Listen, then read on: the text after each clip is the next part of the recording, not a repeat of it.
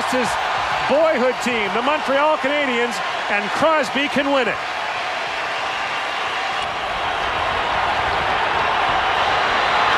Crosby scores!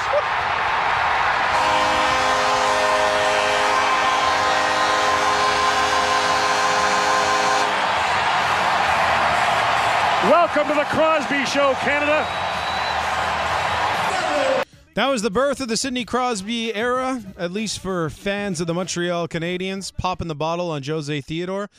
And could the Canadiens potentially bring around some substantial changes to the Pittsburgh Penguins if they were the team to beat the Penguins tonight? Welcome back into Melnick in the Afternoon on TSN 690. I'm John Still, filling in for Mitch Melnick. Mitch will be back tomorrow with Andy Bennett and Lucas Scott, and now joined by TSN's Mike Johnson. Mike, how are you?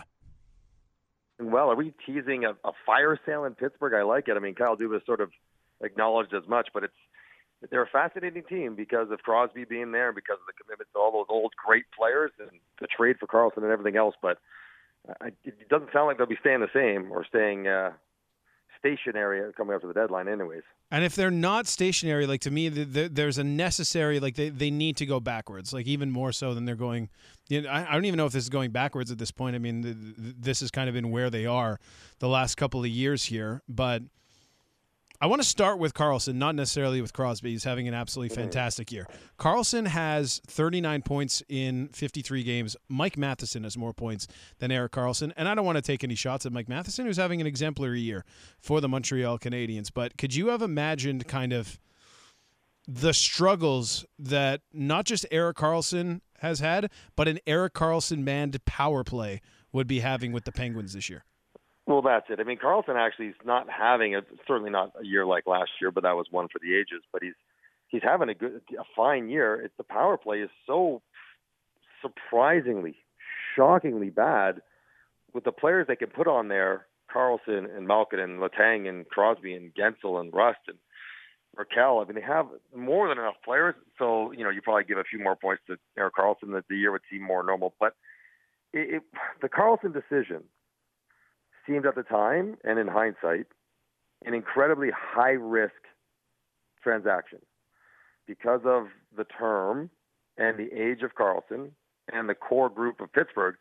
It was sort of like an all-or-nothing attempt to extend the competitive window a little bit, knowing that if it doesn't go well, you're just going to put yourself further down a line that it's going to be really hard to recover from, to turn back away from. And it feels like that's where they are now, is that they're not a bad team. They're a good team, but not a Stanley Cup team. And they have another player added to the pile that is, in his mid-30s, that is making a lot of money. That's going to be hard to move. So even if you want to try to reset what's going on in Pittsburgh, and I'm with you, it feels like they should, you're still going to have enough good players to not be terrible and enough good players to take up a ton of salary that you can't really bottom out and take advantage of salary flexibility. So it's a jam up for Kyle Dubas. And remember, this is all with a new ownership group. Fenway Sports Group owns the Penguins, and I don't know what they signed on for, but I don't know if it's a 2 or 3 year reset with Sidney Crosby around. That's going to be it's a hard sell for Dubas.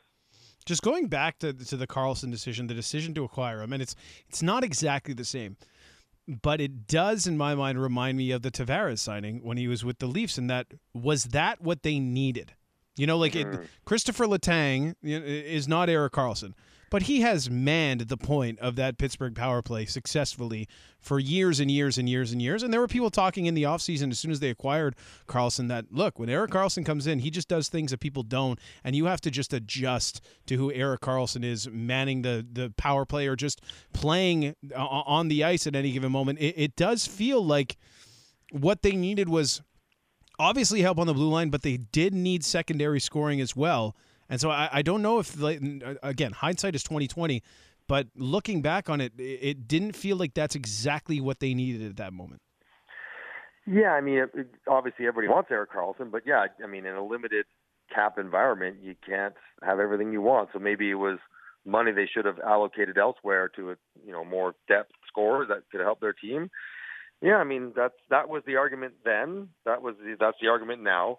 the Tavares comparison, sort of applicable. I mean, they had Kadri for that first little bit when Tavares was there, but Tavares also led the Maple Leafs to be a very good team for not a Stanley Cup winning team, but a very good regular season team at least for several years. So in that sense, it's probably worked out better than what's happened so far in Pittsburgh. But yeah, I mean, it's not about the player; it's about the makeup of your team, who you have available, and what you spend your assets to acquire and to pay for. And with Letang there, a right shot, offensive-minded defenseman who works really well with the guys that are already there, could $10 million be used elsewhere?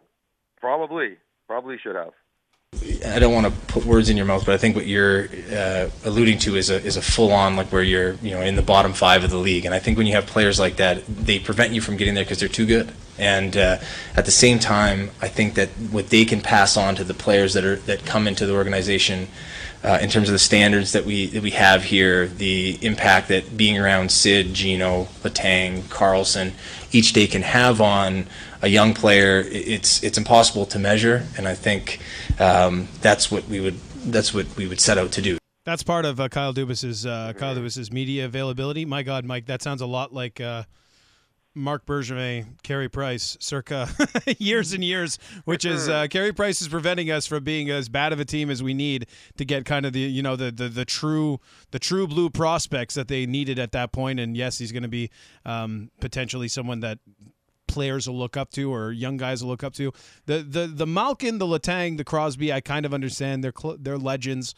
Like I would be very surprised if Sidney Crosby wants to leave Pittsburgh. His legacy is wrapped up. What about Karlsson? 33 years old. Like from what you know or from what people talk about him, like how high is winning a Stanley Cup on his priority list? Yeah, it's an interesting conversation. I mean, I imagine it's quite high. He's obviously a competitive guy. Don't take for granted his sort of freelancing style of play or his sort of happy-go-lucky demeanor. That anybody who's that good is a fierce competitor. Remember how great he was on one leg getting Ottawa within a game they lost to Pittsburgh of all teams, Stanley Cup final. He's had a ton of success. I mean, he's a Hall of Fame player, but he's never got to the final yet. So I think it's really important. But I also know he has a young family, and they've dealt with some stuff off the ice that they want to make sure his family is in a good spot to raise their kid. That's probably priority number one, and then getting on a really good team is priority number two. I don't know how that trade happens. He has full no-move protection, so he would have to okay a trip somewhere else. But I guess if Pittsburgh ate some of his salary, became a $7.5 million defenseman, you probably could make that deal. I don't know. I feel like that's a lot to have happen in the next 2 weeks, but maybe in the summer if it doesn't go that well. But they'll start with Gensel and maybe Riley Smith and players like that, and then they'll move on from there. But Kyle Dubas is correct. Like, they do have too many good players to be terrible, and you get the star rebuilding players in the top 3-4 picks in the draft, and it doesn't look like they'll finish the bottom 3 or 4, even with the aging group they have. Mike, maybe it's just a romantic notion, but the idea of a player like starting with a team and finishing his career with the same team, I feel like if I was a player, that would mean something to me. Especially when you've accomplished everything else, right? Like for Crosby, who we know he obviously very competitive, but there's nothing else he could possibly accomplish individually or as a team. So it makes it a little bit easier to have that, legacy mentality. Like, I want to be with one organization. It would be so cool to be with one organization your whole career, whether you're a superstar, all-time great like Crosby or a role player. Like, it still would be really neat to kind of be that invested in an organization and a community. There is something romantic about it in a sport or all sports that are the romance has kind of been driven out of it with all the the financial implications of everything that happened. So I think it is a nice thought, and I think it probably rings true to Sidney Crosby, but it's an easier decision for him to make given that he's won everything. If you hadn't won in Pittsburgh, if you're Jarome Iginla, who kind of bounced around the last couple of years, you kind of get why he's doing that as well, because he wants to achieve that one thing he has never achieved before. Now, tell me if you can make this make sense and if this is Sabres weirdness or Habs weirdness. Habs beat the Ducks 5-0. Ducks beat the Sabres 4-3. Then Sabres beat the Habs 3-2. Make it make sense, Mike. The NHL is a complex organism, Andy, and very unpredictable. Randomness, luck, goaltending, shooting percentages have a lot to do with who beats who on any given night. This is how it goes, right? Now, over the course of 80 games, these random sequences like that flush themselves out, and the good teams win more, the bad teams lose more. But this is how it is. And, Anaheim's no good at all. But Buffalo and Montreal are essentially the same level of team. So, the fact that Buffalo could beat Montreal totally makes sense. It's a long year, especially this time of year, Andy. Results can get even more unpredictable for the teams that are out of the playoffs, that are not going to make it because maybe they're having a bad game or the game gets away from them early and they just don't quite have the energy to fight into it. But this is how it goes. And it's don't be surprised if we see more sequences like that as the rest of the year unwinds. It's Melnick in the afternoon here on TSN 690. I'm John Still with Andy Bennett and Lucas Scott in conversation with TSN's Mike Johnson. All right, for the Canadians, they're 1-9 on back-to-backs this year, Mike, which is not ideal. Not ideal for a Canadians team that hasn't lost a lot in a row, but certainly hasn't won a lot in a row either. This is you're right on the precipice at the moment for them to potentially be able to rattle off a winning streak that I think would do a lot for their confidence the final last 30 games of the season. And then, they could be right on the precipice of a losing streak that could kind of cost them a little bit. And now in that moment, you have Arbor Jacki playing potentially his best game in a very, very long time last night against the Sabres. Just how unique of a player is Jacki when he's at his best? When he's at his best, he's almost unlike anybody in the NHL. Right, like the full defenseman who's also the sheriff, or whatever they call him. A big tough guy that can intimidate with hits, can intimidate with fights, can intimidate with his words, but also is strong enough to play tough defense, can score some goals with that big shot. There's not many guys like that, and the whole thing for Arbor is, understanding what he does well, and then refining his game to maximize those moments. There's going to be mistakes. Foot speed's not the greatest. There'll be moments where the stuff he doesn't do quite as well crop up. But the whole plan is keep those to a minimum, maximize the stuff you do well, and you can see what an impactful player he can be, why the Canadians or several NHL teams would gladly have them on their roster. And I think that's the, Stefan Robidas, that's Marty St. Louis, just growing him, getting him comfortable to do more of the good stuff and steer clear of the stuff where he struggles. And when he does that, he's unlike. I'm trying to think, who's the toughest guy in the league? It might be him already. Is Tom Wilson sort of the forward version of Arbor Jacki? Something like that. And there's a reason why a lot of teams like Tom Wilson, and because there is an element that they bring that most players don't. It was probably his most complete game he's played with all the assets that he has. He's a physical player. You saw that tonight. He actually has some good offensive intuition, instinct, and you saw that his touches were really good offensively. And the hardest part for a defenseman in this league, a young guy, is to defend, how to read the rush. And I feel like he's getting better at these things. He's finding more consistency at these things. There is Martin St. Louis last night talking about Arbor Jacki. Mike, you ever, around this time of year especially, you ever have one guy on your team 1 second and then you're playing against them the next? Oh, God, yeah. Well, yeah. I mean, I'd have to check all the trade. Like walking across the dressing room, you're like, what the hell is this? What happened? Yeah, I don't know if we ever had one day of where he literally walks across the room, but sure. I mean, it feels like there must have been. I was on teams in Tampa and Arizona where literally we had 50, 60, 70 transactions over the course of a year. Guys going to the minors or guys getting traded or whatever it might be. So if not the same day, certainly within a few days. And it's very strange. It's very strange, especially if you're friends with them. It's part of the business. You kind of get over it quickly because you have to. But then when you see them out on the ice, it's you want to be competitive and fierce, and that's your job. But there's also a little bit of a soft spot. You want them to do well in their new place, but just not, I guess, that particular night. But yeah, no, it happens, and it's going to happen. Going to happen a lot in the next couple of weeks, probably. I was going to say you must have bumped into Mike Sillinger once or twice because I was trying to play think with Silly in There we go. For sure. Yeah, but Mike, just not necessarily what's gone wrong for Colin White, but first round pick, lots to be expected of him when he was in Ottawa. Hasn't worked out. Now he's picked up off waivers by the Canadians, and it's unfortunate that he's looked at as kind of just a body here, but that's kind of what he is. Just what kind of seeing him early in Ottawa and what he's become, what kind of happened there? Well, yeah, I mean, he had the great pre-NHL career, World Junior, fantastic. He played with Mark Stone early on in his NHL career. And Mark Stone, who was so good, is still so good. He made Colin White look like he was probably better than he was. He made Colin White look very dependable in his own end and a bit of a point producer and a really good young player. He got that big contract in Ottawa. And I watched him play many, many times, called his games. I think first off, his foot speed is not great. It's sort of average skater, sort of average size, sort of average strength. So you're like, what's going to separate him to allow him to create? Because I think the thought would be that he'd be an offensive player in the NHL. So how is he going to create? If he's not bigger, faster, stronger, got to be smarter and maybe better with the puck. And, hockey intelligence, that can be hard to rate, but he didn't have sort of great hands or a great shot. He was just an okay NHL player, which is still really good. It was just maybe not as good as they thought he might be coming out of the World Junior experience.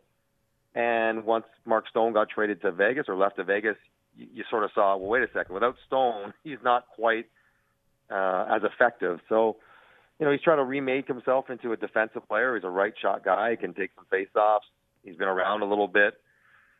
Yeah, I mean, I saw him, they've been claiming on waivers, and that's basically it. It sort of speaks more to the lack of depth in center for Montreal than it does the optimism that you might be finding a player in Colin White. I think it's just more they need an NHL player, which he is. He's just not, it's not a high-end one. And I waited as long as I could here in Montreal. Four again. Back it comes to Liljegren. Matthews shoots, scores! Number 50 for Austin Matthews in his backyard.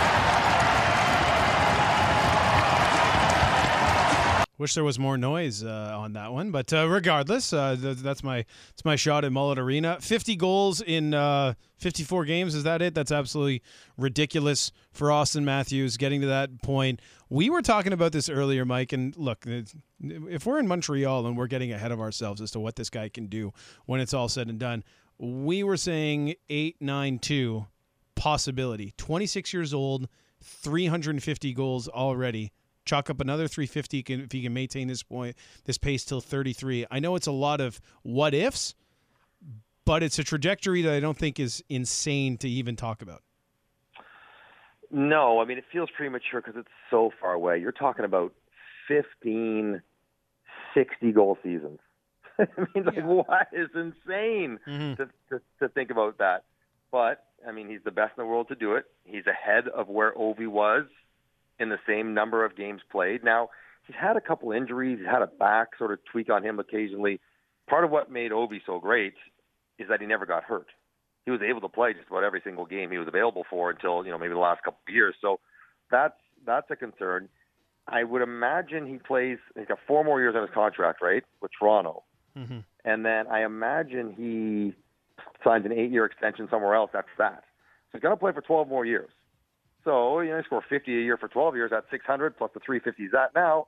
Yeah, that would get him around the neighborhood. So even neighborhood conversation is insane. But what I find most telling is the fact that he scored 50 and 51 yesterday. And it almost feels sort of ho-hum. Like, it doesn't feel like that big of a deal because it feels like he's going to push 60. He's going to push 70. How high can he go? Like, the bar is set so high. It's like McDavid getting 120 points. It's like, yeah, I guess. I mean, that's what he does when he plays. Like, Austin scoring 50, that's sort of what he does. Like, it's not that big of a deal, and yet, he's the fastest American-born player to ever get to that number. He's almost getting 50 and 50. All the different metrics we've shown. It's wild what he's doing, and the Maple Leafs winning 5 in a row, and without Morgan Rielly, like, lots going well right now for Toronto, which is nice because it's been a sort of a grinding, frustrating year. It's not been easy, despite the gaudy statistics a lot of their stars have. It's not been an easy year, so it's been a nice little run for them. But I think it will get more exciting when he pushes 60, and then Ovechkin has the highest current goal total amongst players that are playing at 65. So when he tries to go by 65, when he tries to get to 70, it will probably even be more exciting because that's something we haven't seen. We've seen 50 last year. How many guys had it? 6 guys got 50 last year. 3 guys had 60. So I mean, I don't think we're that surprised by it. If he gets to 70 for the first time since McGillney and Solani in '93, that will probably be a bit more exciting and sort of more celebrated than a matter of fact. Oh yeah, he got 50 again. He's really good. I think the thing that's upset me the most about this is finding out again for the umpteenth time. I knew that I knew this, but finding out again that Alexander McGillney scored 70 goals in an NHL season. He's not in the Hall of Fame. So that might be the most. You and me both. It's just complete and utter nonsense. But we'll see. Then he's got to be in the MVP conversation. But anyways, truly some insane things are being done by Austin Matthews. I just wish there was more than 4,600 people to see it last night. Mike Johnson of TSN, thank you very much for taking the time today. And look, have yourself a good weekend. We'll do it all again on Tuesday when Mitch is back. All right, guys, have a great weekend. Asked me to say some MC rhyme, so I said this rhyme I'm about to say.